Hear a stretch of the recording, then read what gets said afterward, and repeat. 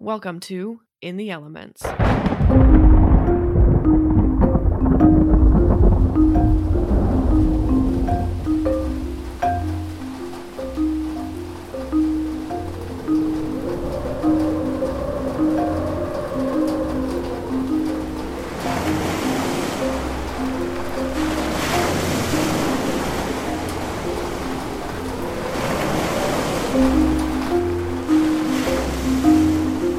I'm Becky DePodwin. And I'm Dakota Smith, and welcome to In the Elements, where we explain science through the human lens. There were a lot of heroes in Houston during Hurricane Harvey, but today we're focusing on one particular group, the meteorologists. Dozens and dozens of meteorologists were working on the forecast for Harvey, whether it was on local television or in the National Weather Service in Houston, or all the way across the country at the National Hurricane Center in Miami. Meteorologists put thousands of hours into forecasting and preparing for Harvey. Their work ultimately saved lives. We're joined by two National Weather Service meteorologists, one of which was brand new to the job and had to adjust quickly, and the other got the call to duty while on vacation. And we'll end the show with a conversation with Matt Lanza of Space City Weather to reflect on the emotional drain of Harvey. But before that, let's talk about what happened. Harvey was on everyone's radar well in advance of landfall. Can you take us through the forecast? Sure. The very first advisories put out by the National Hurricane Center for Harvey were on August 17th. The hurricane ended up making landfall in Texas on August 25th, 8 days apart. But meteorologists were tracking Harvey well before that on models and satellite. I did a search on Twitter and found Harvey mentions as early as August 13th, so 12 days out. Not many events get talked about that far in advance. Harvey started as a tropical wave way out in the Atlantic, then eventually moved east past a group of islands called the Lesser Antilles. And then on August 19th, Harvey actually dissipated. The remnants crossed the Yucatan Peninsula into the Gulf of Mexico, and that's where things start to ramp up. Wednesday, August 23rd, Harvey reforms over the Gulf as a tropical depression, quickly strengthening into a tropical storm 14 hours later, and then eventually achieving hurricane strength 12 hours later. At this point, Harvey is about 40 hours out from landfall. The hurricane then goes through something called rapid intensification. This happens when the atmospheric conditions are conducive for tropical development and the hurricane's over very warm waters, and that's exactly what happened with Harvey. It intensified rapidly and eventually into a Category 4 hurricane before landfall. A Category 4 hurricane has sustained winds above 130 miles per hour. The peak wind gust recorded on land from Harvey was 132 miles per hour. Now, one interesting thing about the forecast for Harvey is that the National Hurricane Center initially thought it was going to end up making landfall as a Cat 1 or 2 48 to 24 hours out. Becky, I know you were following this forecast. What were some of the things going through your head while this was developing? Yeah, so the Friday evening that it was set to make landfall, I was glued to my laptop watching data come in, watching the satellite loops, watching the Weather Channel on TV. Nerd alert. Yeah, extreme nerd alert. And the only thing I was thinking was there's nothing to stop this from continuing to intensify until it interacts with land.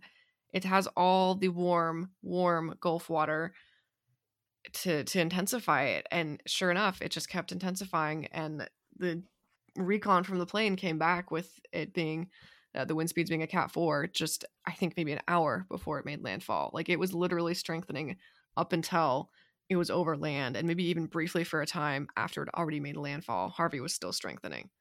One of the biggest things about this storm was the rainfall that it brought.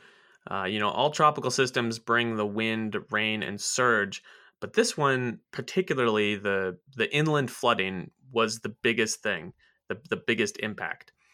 I saw rainfall forecasts that I literally had never seen before in a non-mountainous area. Many places saw over 40 inches of rain in less than 48 hours, and the highest recorded storm total for Harvey was 51.88 inches, which is a North American record. Becky, from a kind of an impact standpoint, why did this make Harvey so different than most hurricanes? Well, I think one of the biggest things, besides the obvious immense amount of rain, was the time frame. It just kept raining for days. Harvey made landfall on a Friday evening, well southeast of Houston, and then slowly drifted north towards Houston. And so all through Saturday, all through Sunday, into Monday, there were just persistent feeder bands of extremely heavy rainfall. We're talking like 2, 3, 4 inches per hour rainfall for hours and hours. With a normal hurricane making landfall, you'll have hurricane conditions for at most 24 hours probably in one location. And that's more so the wind aspect. With Harvey, like I said, it just kept raining. As we know, Harvey eventually made landfall in Texas and impacted Houston, which has over 2.3 million people living there. So a lot of people feeling this impact, which means meteorologists had a huge task ahead of them. And that's the story we want to tell today.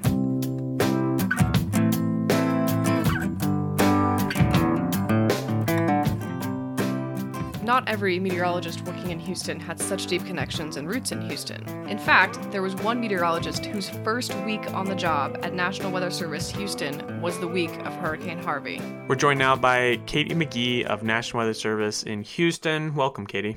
Hi, thanks for having me. So Hurricane Harvey made landfall on Friday evening, August 26th. When did you arrive in Houston, and when was your first day at the Houston WFO? So I moved to Houston on August 15th, and my first official day starting at the WFO was August 21st, that Monday. Wow, so that's just jumping in the first. Yeah, it was rough. What was your shift like during Harvey? Well, I'd only just started. We started 12-hour shifts on Thursday. And so I hadn't been trained, on any of the forecast desks. That usually takes, weeks, months. So on Tuesday or Wednesday, Lance, our Sue, came up and suggested that I work potentially the social media desk. And so I mostly monitored Facebook and Twitter during the storm. So I sat, and eventually that evolved into also creating hourly, and then also 3 hourly, 6 hourly, daily, and then 3 daily rain totals, and also maximum wind gusts.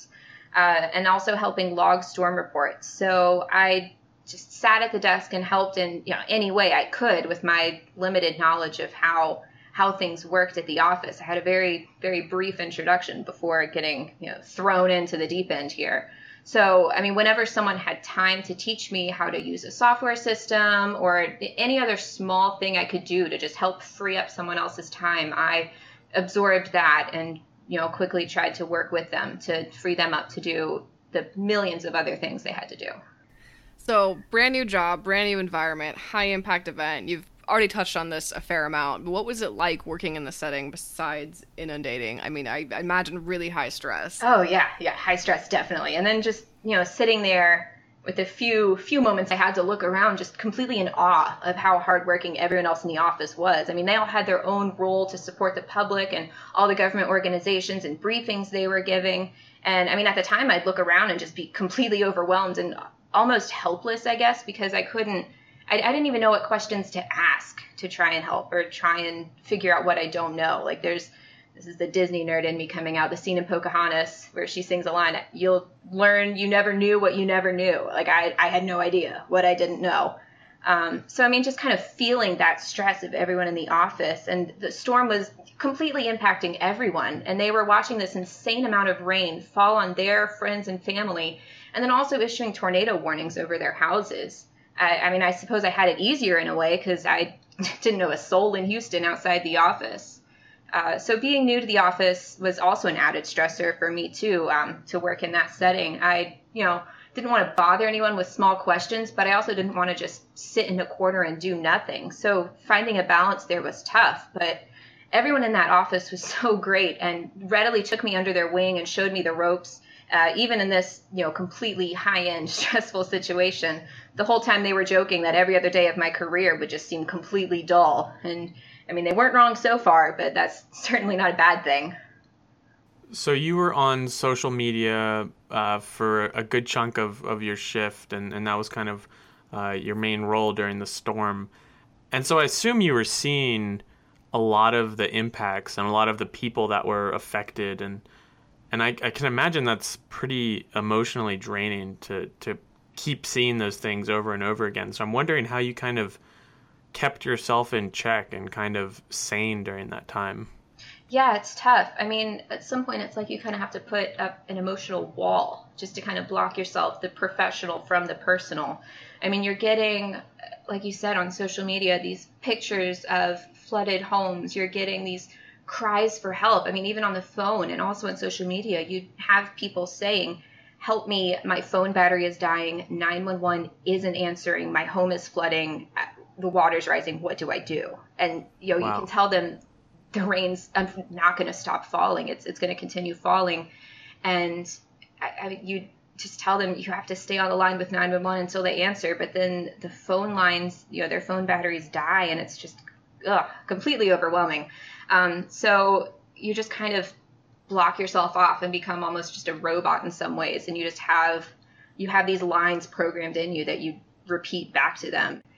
Did the National Weather Service actually get those types of calls from people that needed help, that were just trying to find someone to reach out to? Yeah, I think that's exactly it. It was just someone who would answer. You know, we'd answer the phone as much as we could, but even in the time I'd be on one phone call, there would be two other calls that would be on hold, and then eventually they'd hang up, just thinking another person who can't take my call, another person who isn't listening.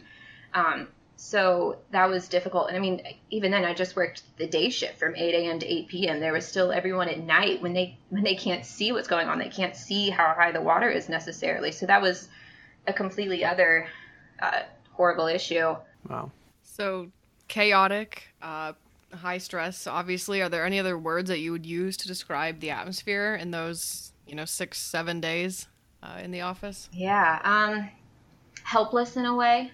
You're sitting here, warm and dry in this office, and you see first responders going out and helping people, and you issue the forecast to generate these products, and at the same time, there's only so much you can do, and you wish you could do more. You wish you could help these people. I mean, these are lives on the line here. The forecast is an important aspect of that, helping prepare emergency managers ahead of time, knowing, hey, you need to get more water rescue resources ahead of time, which luckily we were able to do. But I mean, that also calls in the, eternal communication aspect of meteorology. You can have a perfect forecast, but if nobody knows it, then was it really perfect? So I kind of wanted to talk about some of the things outside of your professional duty and like your shift hours. What were some of the hardships you faced outside of that? Like, did you get to sleep a normal amount of hours? Were you eating well? Did you get to go back to your place during, like, after hours? What was that like? I got to the office Saturday. Well, we started working 12-hour shifts on Thursday. So that was 8 a.m. to 8 p.m. And then I went home Thursday night. And then I came in Friday, another 8 to 8, went home Friday night. And I remember driving in Saturday, and, I'd go over overpasses, and there would be these crazy wind gusts. I'd see signs completely horizontal. And I just knew I'm not making it home tonight. I'm going to stay at the office. And we're lucky that we share a building with the Galveston County emergency managers. So it's essentially a bunker. It's built to withstand Category 4, Category 5 hurricane. It has a complete bunk set on the upper level. It has bathrooms, it has showers, it has full kitchens. So in that sense, we were very well taken care of. But the bunks were on the top floor, and it had a tin roof. So with, this waterfall of rain continuously falling, it was impossible to sleep. So luckily they had cots. We would set these up in copy rooms, conference rooms, offices. I slept in the copy room that first night, Saturday night, and I think it was just me and maybe one or two other forecasters from the day shift who stayed over. Everyone else went home, and then Saturday night was when, it's a huge amount of rain fell right over Dickinson and League City where the office is. And so a lot of people couldn't make it in. And so I just remember waking up Sunday, like super fresh, like just rolled off the cot, which, by the way, in the copy room, it's motion sensor lights. So every time I'd roll over on this, tiny confining cot, the lights would come on. Oh my gosh. So it was just, yeah, not quality sleep while working 12-hour stressful days. So I, grabbed my toothbrush, went out to brush my teeth, rolling straight out of bed. And the National Guard is in the hallway. And I'm sitting here in like stark PJs, just kind of frozen for a little bit, just completely taken aback. And it was kind of funny in a sense, just sitting here like, oh my gosh, what is my life right now? And they were getting ready to go do these water rescues. Like they were sitting there prepping, getting briefings, and it just put it all completely in perspective. I mean, like I said before, we're sitting in this bunker of a building. We have everything we need, and they're just bouncing from place to place, anywhere that has beds, anywhere that has showers. So, I mean, that was weird. So I woke up Saturday, and then I ended up staying at the office for the night through Tuesday. And then finally someone was like, look, we need to get Katie out of here. So then I stayed with a coworker through Thursday. I'm like, man, we're sick of this girl. Get her out. But it'd been so long. 6 days was the max a person was displaced from their home. That's my gleaming title there. Wow. So the last 2 days I was able to stay with a coworker. And so she, very willingly took me in and said, you know what, I have a spare bedroom. Please stay here. And that was the best night of sleep I can even remember having, just sleeping in a bed, being able to have the lights turned off. And that was also just emotionally just somewhere to relax, somewhere to just be able to close a door and be away from it all. If you're at the office 24/7 multiple days in a row, you're not getting away from it. There's nowhere for you to just sit and breathe, nowhere for you to go and kind of distance yourself emotionally from that. You can't just go home. You're in it. I think that's what sets people like you apart, like Matt apart, who you're forecasting for this thing that's in your backyard. It's directly impacting you. Like from someone who forecasts from a national perspective, it's pretty rare that I forecast a really devastating event to hit central Pennsylvania. Like that just doesn't happen. It happened a few times in Kansas with tornado outbreaks, and it's just a whole different feeling. It's a whole different ballgame. Like it's happening to me. It's happening to people I know. Like my coworkers are being impacted. Our homes are flooded. They're hit by a tornado. So I can definitely relate to that aspect of, needing to emotionally disconnect, but not being able to. And that's really difficult. Yeah, definitely. And even then I, in a way, was lucky because I didn't know anyone. I didn't have any friends or family in the area texting me saying, oh my gosh, Katie, I'm flooding. I'm almost about to flood. Please tell me there's any more rain coming. And you're having these people who, you love, who you care about, pleading with you, helping you, or hoping that you can give them some good news. And there's no way for you to help in that sense. Yeah. I mean, there was no good news for days. And with a storm like Harvey, like the impacts don't go away when the rains end and the winds die. It takes months, years. Katrina's still recovering. So what has Houston been like post-Harvey? Has any sense of normalcy returned? Yeah, so I don't really have that much of a pre-Harvey perspective on Houston. I really only know the aftermath of it. I remember, was it on Tuesday, I tried driving home and I ended up not making it after like an hour and a half or so of trying, but you'd pass by entire neighborhoods underwater. I can't imagine what it's like for them. I know there are some areas where entire neighborhoods just have campers in their driveway and that's what they live in because their homes, you can't live in your home anymore. It's so damaged. One of the most impactful parts of it for me was going out and actually doing the survey damage after the event. You'd go into these communities and you would see just dozens of houses with all this debris out front. All of their belongings, their lives were out there. You'd see picture frames, you'd see children's toys, sofas, furniture, antiques that have been passed down for generations that were ruined in this. And, having to objectively mark that down and say, this neighborhood at this intersection will be flooded with this amount of rain. Or, even interviewing the people trying to see where the water came from, if it's more of a complex basin, if there are multiple rivers or creeks or something impacting the area, knowing how that happened and hearing their stories was really, really difficult too. So I think that, continued onwards. So those days would be more 12-hour days. So it certainly didn't stop. Like you said, it didn't stop after the rains and winds died down. The sum of everyone's work saved lives. There's no doubt about that. I have no idea what kind of, number or whatever to put on that, but it saved a lot of lives. What is that feeling like to do something like that contributes to humanity in such a huge way?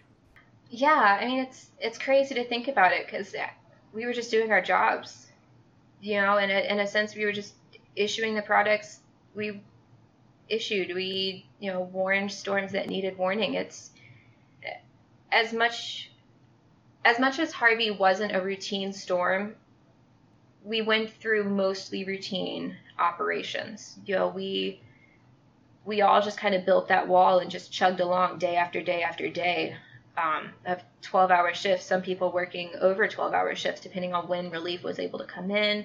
And, you just keep going. It's certainly humbling and really rewarding to know that you were able to help the public and give back. And like you said, there's no way to, it's immeasurable how many lives were saved. And it keeps you going. As much as Harvey could kind of tear someone down, and you could look at it from a perspective of, that was awful, that was horrible, I never want to come into work again. But knowing that you are directly impacting people, you are directly saving lives, is inspiring. To me, it's amazing because just from talking to you, it seems like you didn't even think twice about doing what you did, even though you had to put your emotional, mental health on the line. You had to, sleep in an uncomfortable situation. You were probably just exhausted after all of that. And it seemed like no one even you just did your job. And there was no consideration like, hey, this is going to be really challenging. And I don't know if I have a question. I just want to say thank you for doing that. Oh, yeah, of course. Thank you. It just happened. There wasn't an option. It wasn't like you were just gonna peace out and drive home. Like, nope, see you later. You were there. You were part of it, part of the team.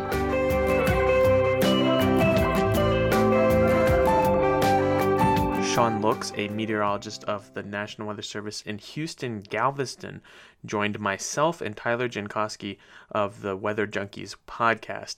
We had a great conversation with Sean, talking about some of the things he experienced and some of the forecasting he did during Harvey. We're going to listen to just a few minutes of that podcast right now. And I got to write things in that hurricane local statement that I can't say I ever imagined that I would ever be writing professionally, for real. It was kind of surreal at some points. So yeah, what is that like? I'm not, completely aware of the events that you forecast for in the past, but this work that you did during this storm undoubtedly saved lives. What is that feeling like, knowing your work saved lives? In some ways, I don't know that it's fully sunk in yet. It was such an amazing, incredible impact that, at the time, to get through it, I just kind of tried to shut out, the big picture, the historical implications of everything. Even though I was writing about it at the time, I tried just not to think about it and give, just here's what's happening, here are the facts, here's what's coming up, and just kind of try to compartmentalize it, just because it's so incredible. But afterwards, you hear things from your partners, especially in the emergency management. They talk about, the actions that they took because of our forecasts and things like that, and they suspect, we were going into this, we were expecting this, you guys surely saved hundreds, if not thousands of lives. And to hear one of your close partners, your emergency manager that you work right across the hall with day to day, it's pretty impacting. It makes you feel that that all the long hours and the sleeping in the office, it's nothing at all compared to what kind of impact you can have from that. Wow. So you mentioned that before you started the work on Harvey before you started, at being at the office 24/7. You had some time to prepare wherever you live. What is the feeling like, knowing that you're going to be part of the thing you're forecasting for? Because I feel like in a lot of cases, meteorologists are forecasting for something that they're probably not going to be impacted by that much, particularly in severe weather. I feel like that's the case. So I guess, what is that feeling, knowing you're going to be forecasting for something you'll be impacted by? Going into it, I didn't feel like there was going to be much difference at all, and that's because I think, looking back, because I hadn't really had to deal with it before. Before I was in Houston, I worked in the Green Bay office, and we had a couple good, really solid snows where I'd get snowed into the office for a day or whatever, but then I'd get to go home and shovel myself out, and it was no big deal. That's nothing compared to the impact that Harvey was. And so afterwards, looking back on it, I guess the way I kind of like to explain it is, you had mentioned I do fire weather type things. I'll get assigned to wildfires to forecast weather or smoke. And when you do that, you're out there for 2 weeks. You're working 14 straight days, and you're working 14, 15, 16 hours a day. And for Harvey, I worked just 7 days in a row, and it was 12-hour shifts. But I was far more exhausted once we got back to our regular shifts with Harvey than after any fire assignment I've done, even though it was those assignments are for a longer period and more hours per day. And I think just the fact that when you're forecasting something that's your home, that you're in for, just adds a whole new level of stress onto that, and it can be exhausting.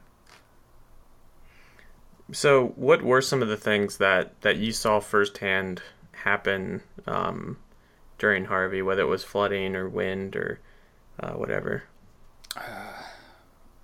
Fortunately, we were in an area that wasn't hit too terribly bad. So at the time, I was at home Saturday night, and so that was kind of that period where you were, seeing, if you've been following on Twitter and watching that, you'd see things like Jeff Lindner, the Harris County Flood Control District hydrologist, tweeting out about, this gauge, which was the closest of their gauges to my house. Even though I was in a neighboring county, it was the closest gauge in their network, getting 9.9 inches in an hour and a half, and things like that. So I'm sitting there, and I'm looking out the window, and you can't see much because it's dark, but there's a lot of lightning, and probably some child's little rubber inflatable type ball had blown into our yard, and I was gauging how high the water was getting in my front yard based on when the lightning flashed, how close that ball had floated towards the house. Oh my gosh. Almost made it through that night, but a little water did end up getting in my house, so I was glad I had the chance to get everything moved up to the first floor. But looking back at it, I kind of have to feel lucky, because you see the pictures and the videos of people or you hear the stories of people that have to get up onto their roof and have to be rescued off of it. One of my wife's friends was among the group that had to be rescued by boat off of their roof. So it's pretty incredible. When we went out on damage surveys to find high water marks, to try and investigate the impacts around the area after the storm, there were some pretty incredible things. One of our groups had to measure a high water mark off of the inside of the roof of a gazebo. It was 8 or 9 feet above ground. We had seen parts where just the sheer force of the water coming down river channels was, eroding the bank and cutting it, right up to roads. And if there had been just a little bit more, that there might have been roads that would have been swept away by that too. So just a lot of examples of the sheer power of just water around the area. Wow. Well, thank you for being there and being a forecaster for that event. I know a lot of the weather community were really appreciative of all the meteorologists' work the past few weeks with the tropics being active. So it's been over 3 weeks since Harvey hit. What are things like in Houston today? Kind of strangely back to normal. It's kind of weird. There are a lot of things that are, just like they were before the storm. We're right back to normal. The water's down. I drive to work the same way I do. It looks mostly the same, other than the large piles of junk that are piled up against the curb. And that's when you realize we're not normal. We still have a long, long way to go yet.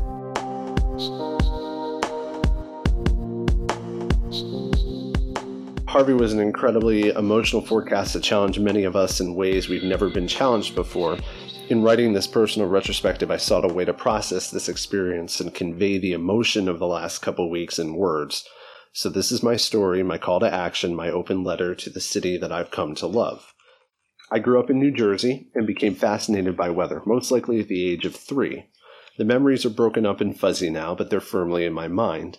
In 1985, Hurricane Gloria came barreling up the eastern seaboard, forcing my family to evacuate my grandmother from her home in Atlantic City.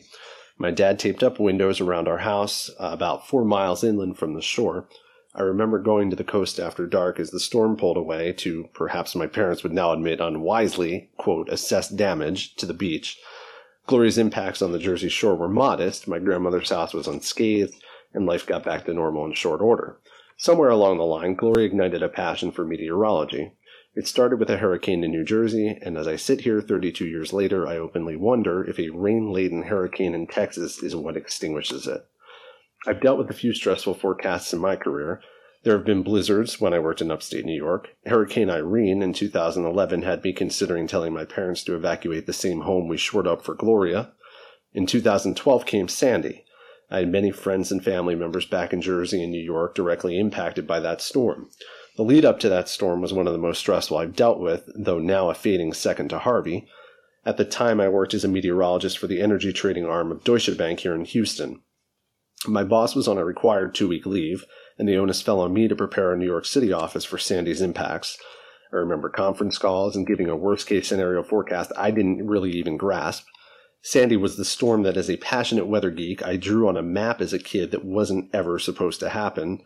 It was difficult to see the Jersey Shore, my homeland, so ravaged, but my life had brought me to Houston by then, so there was a buffer there to reduce the storm's emotional impact, but it remained difficult to watch. Life had indeed brought me and my wife to Houston. We moved here in 2012 after stops in Jacksonville, Southern California, and upstate New York. Maybe it's because I somehow grew up deep in Philadelphia Eagles territory as a Warren Moon and Houston Oilers fan. In parentheses, I'm not kidding here at all. I have the 1990s era starter jacket to prove it. But I have always had an affinity for Houston. I had no family here, and the first time I visited was on a job interview in 2008. As a broadcast meteorologist in upstate New York, I decided that the route I wanted to steer my career toward involved the energy industry. After discussing it over a long period of time with my wife, then fiancé, we decided that Houston would be our goal. It took us a few more years, but we arrived in 2012, a year or so after my wife's brother moved here. My wife's parents wouldn't be far behind. Houston didn't become a home, it became our home. That was Matt Lanza reading his post from spacecityweather.com. We're now joined by Matt to talk more about his experience during Hurricane Harvey. When did you know that Harvey was going to be a storm of historic proportions? Was it a gut feeling? Was it based on the forecasting evidence that was strongly pointing towards a storm, even beyond Allison standards? When did you know? I probably knew I had a bad feeling by later Monday or Tuesday when, it was evident that the weather models had shown that something was going to stall. Whatever it was, whether, it came ashore as a hurricane, a tropical storm, came ashore in Brownsville or Mexico or Corpus, all of the solutions pointed to it stalling out. So at that point, your antenna go up. We've had 2 major flooding events here in Houston in the last, 3 years. 2015 Memorial Day, 2016 tax day. So you're already kind of heightened a little bit toward, okay, this could be a heavy rain event. This could be a problem. So, by Monday or Tuesday, when it was pretty clear that we were going into some sort of stall situation, that's never a good thing in Texas. So I was starting to get a little bit nervous there. But you'd been following progress of it and knowing that it was going to be a risk for at least 7 to 10 days prior to that. So it was already kind of on your radar, and it's sort of in the back of your mind, and you're looking at it every day. And then all of a sudden that week you come in Monday and Tuesday, especially, it's just like, whoa, what is going on here? And for reference, the storm made landfall Friday evening. Friday evening, it made landfall near Corpus, and the real bad rains in Houston were Saturday night and a Sunday morning. So we spent a short time together at the American Meteorological Society last January, and I got to know you a little bit for the first time outside of Twitter. And then I read your story, and that was just full of a ton of raw emotion. And I feel like I know you better now, and I know who you actually are. And so thank you for writing that. And I was wondering, what was your inspiration behind writing that? Yeah, thank you for the kind words there. I think some of it was, during the storm, you're going through an event that is of, just an epic magnitude, right? And I don't know if I'm ever going to be going through another event like that in my career. That may be the last one. I don't know. I hope it is, but you just don't know. So one of the things I wanted to do was kind of document, how I felt. And it's very tough to keep like a journal or a diary or whatever as you're going through the event. There's just no time. You're just constantly going from one thing to the other. So after the storm, probably about 2 days after I had kind of settled down and, we were sort of in mop-up mode in Houston, I started kind of just writing when I had a little bit of time, trying to put into words sort of how I felt. It was the emotion and the feeling that I had after the storm was I've never felt that. And I can't really describe it. If you asked me to do it now, I couldn't do it. That's why I wrote it kind of then, to be sort of just a lasting, impression of my own for me to have, and maybe to share with other people. Maybe they would, resonate with them. I don't know, but I just kind of wanted to get into words. I'm just kind of naturally a writer, and I just wanted to write it down. I read through your comments on the post, and you had a ton of responses. And some of the responses were just as powerful and emotional as what you wrote. Many were brought to tears. Many were pouring out their thanks to you and Eric. So I'm wondering, has Harvey changed the connection you have with your readers and fellow Houstonians? It has. This is where a lot of people are now actually relying on us heavily to give them information that they want.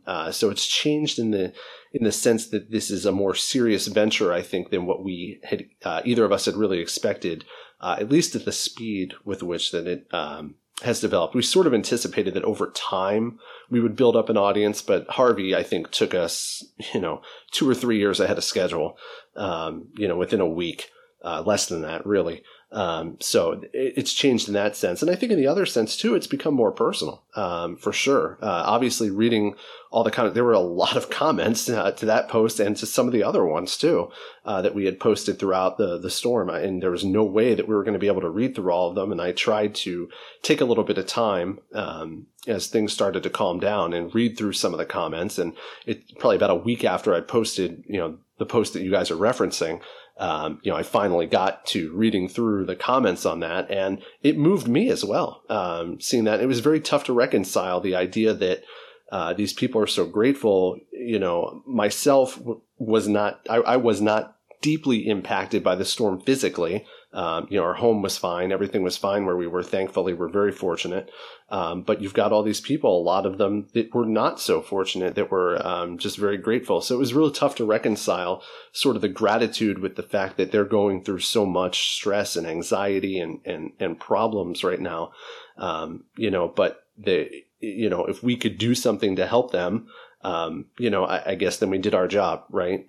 Just kind of giving them sort of a glimmer of hope through the storm while providing them information that they really wanted and needed at the time. So it's definitely become a more personal relationship, I think. Were there any stories that you heard either from people personally talking to you or read online that really stuck out to you, post Harvey? There was one that really kind of resonated with me. Somebody that lives southeast of Houston had commented on one of our posts. And they basically said that, I followed you guys before the storm every now and then. And when you were, I knew that when you were starting to get nervous that it was serious. And I took it very seriously from that point on. I could just tell in the tone of your writing, things like that. And what they did is they moved some of their personal possessions from their ground floor to their second floor in anticipation that it might flood. And it did flood. And because they were prepared, their possessions, whatever they moved, were fine, high and dry. And that really resonated to me because it's not very often that you hear a very specific story about how forecast information can directly impact a person's decision making to a point that it actually, does them the right thing. I mean, every now and then you hear stories about people getting out of harm's way and things like that, but I've never heard it to that specificity, and never from one of my own forecasts. As much as you like to say after an event, like, oh, well, at least you have your life, possessions can be replaced, blah, blah, blah. People don't want to hear that necessarily. And if it's just one little thing that can make their lives easier post a storm of that magnitude, and because of something that we did, they took action, that's pretty awesome to me. And that sort of encourages me and sort of inspires me, motivates me, I guess, going forward, that, sometimes you may not always hear stuff, but deep down that when it gets serious, people are going to listen, they're going to act. So this episode is going to air after the World Series is over, but we're recording this episode right before Game 6. Game 6 is tomorrow. Houston is up 3-2, and they have the chance to take it all. Matt, what has this, living in Houston, being a fan of the Astros, what has this kind of meant to you and the people around you to be in this World Series? It's meant a lot. I think it's been a nice distraction from, for a lot of people that have had to go through a lot of struggles and a lot of problems in the recovery.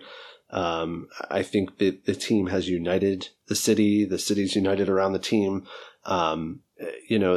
It's a group of young players that just play their guts out every night, and they've done it all season. And I think people recognize that and love it. And the fact that the team has sort of taken the city on its back too. And, they've done a lot philanthropically for the city, in the wake of Harvey. I think it's an incredible storyline. We knew that this was going to be a possibility before Harvey. But to see it actually evolve after Harvey, if they lose, 6 and 7, it'll be heartbreaking, but I wouldn't be shocked if they still throw a parade for these guys. I'll be rooting for you all. Thank you. Matt, thanks so much for talking with us. Let's listen back in on your post that you wrote after Hurricane Harvey. One of the toughest things about hurricane season is its duration, akin to running a marathon. You may see something emerge off Africa, and it will take 2 to 3 weeks before you're done tracking it. You need mental and at times physical endurance to handle the forecasting tropical systems. Here we were on August 14th discussing it after watching it emerge off Africa on weather models a week prior, and here we are in early September still talking about floodwaters from it. The storm has consumed a month of my life and counting. By the time we got to Monday, August 21st, the forecast had evolved some. My tropical note read, quote, regardless of the final landfall point, it's likely that Harvey's remnants will end up in South Texas this weekend, delivering several rounds of potentially heavy rainfall. As the week progressed, writing the forecasts became more foreboding. My situation was unique in that our company has sites near Corpus Christi, Port Arthur, and we're headquartered in Houston. So for me, it wasn't just flooding, but it was a Category 4 hurricane, a biblical flooding event, and more that I needed to focus on. It involved our business, but it also involved people, like our Space City weather readers that were concerned about their family, their properties, and their safety. Eric was incredibly understanding of my situation and my limits on being able to contribute to our site early on in the storm, and I thank him for that. Houston is home, and here I am creating a weather forecast that I know could potentially devastate this city, my city, our city, and change it forever. Weather models constantly indicated risks for 30, 40, or 50 inches of rain in high-confidence fashion somewhere between Beaumont and Victoria.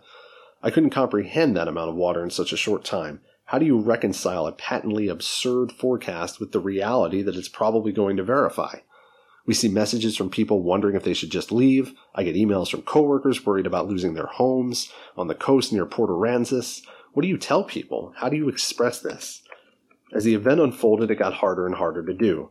Seeing pictures of the devastation, getting text messages from family who lived nowhere near a bayou and still took water into their home, getting messages from friends who were worried about water coming into their apartments. I came close to breaking down on Sunday morning completely. I've never felt so heartsick and helpless in my life. Disasters which had, for all my life to this point, been mostly impersonal, finally became real, raw, and very personal. My wife gave me some advice that helped sustain me through the rest of the storm.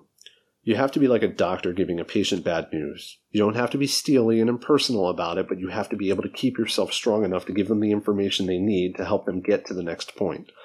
And from Sunday onward, that was the only way I was able to keep myself together. Denise and I are truly fortunate. We did not take on water and our home is fine. I have survivor's guilt because of this, and I realize how lucky we are. I've always been someone who tends to absorb other people's problems. If you're feeling pain, then there's a part of me that feels a little bit with you. That's why I try not to ignore many questions from folks when I see them. There are people I know that are scared of storms or nervous about things, and I feel that, so I feel obligated to respond. But after Harvey, with so many hurting, and as someone who had to deliver that message along with so many other meteorologists, I feel immense pain for our community. It all has forced me to ask myself questions. I've always loved weather and been fascinated by the natural world. I like to try and deal with forecasts that are challenging, and in situations where my forecast can be utilized to benefit a person or a business or a planner. It's why I transitioned from energy from broadcasting. The challenges are significant, and the results of a bad forecast are very easy to see in a bottom line. I don't want an easy problem. I want to solve big problems. And that's always going to be who I am, I guess. But do I still love weather? I guess so, but if we're really being honest here, I don't know right now. As a kid, I was scared to death of lightning. Lights on, hide under the covers, run to my parents' bedroom, something. At some point, that fear disappeared completely, and I grew to appreciate the stunning beauty and power of lightning. But between Memorial Day 2015, Tax Day 2016, and Harvey in 2017, along with a few other significant flood events in between, I honestly think I'm not going to be able to sleep now when it's raining. There's no rain gentle enough that will allow me to drift off to sleep in peace. Why? Because it will make me worried. Worried for myself and my family, maybe a little, but worried for Houstonians, for people that have been through this once or twice or even 3 times.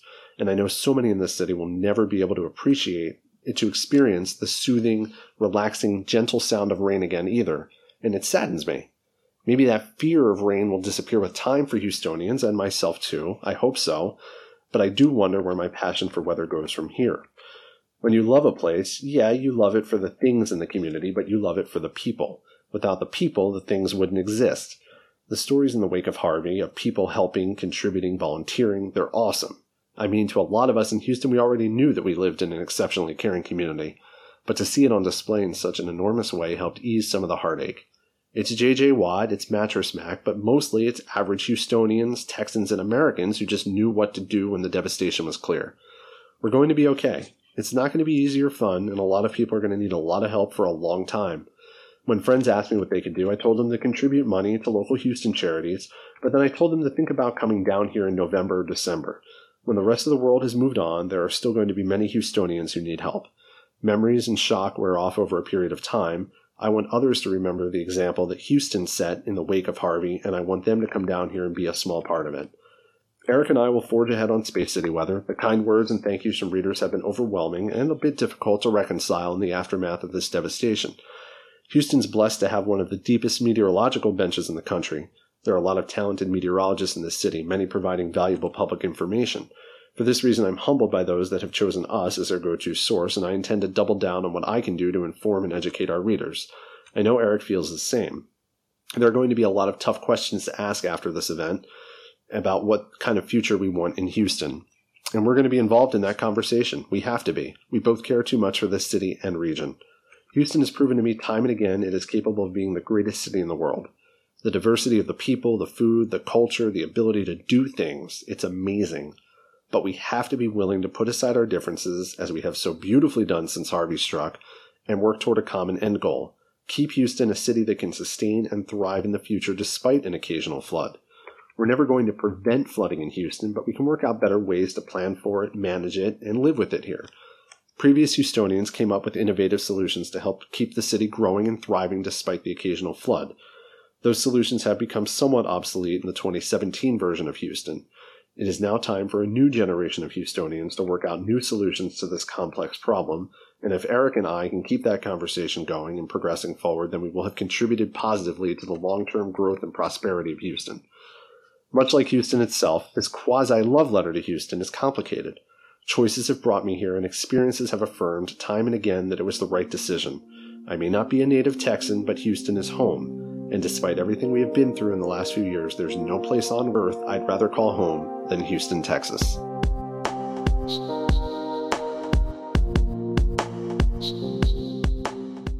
We'd like to thank Katie, Sean, and Matt for joining us today and telling their story. But that's going to do it for this week in the Elements. Houston is still very much in the process of recovery, so if you would like to help out, there's a great charity that Matt Lanza told us about. It's called the Greater Houston Community Foundation, and we'll link to it in show notes. If you want to listen to more episodes of In the Elements, keep listening on iTunes, Stitcher, or your favorite podcast platform, and give us a rating or review. We'd love to hear from you. For Dakota and myself, thanks for listening, and we'll see you next time.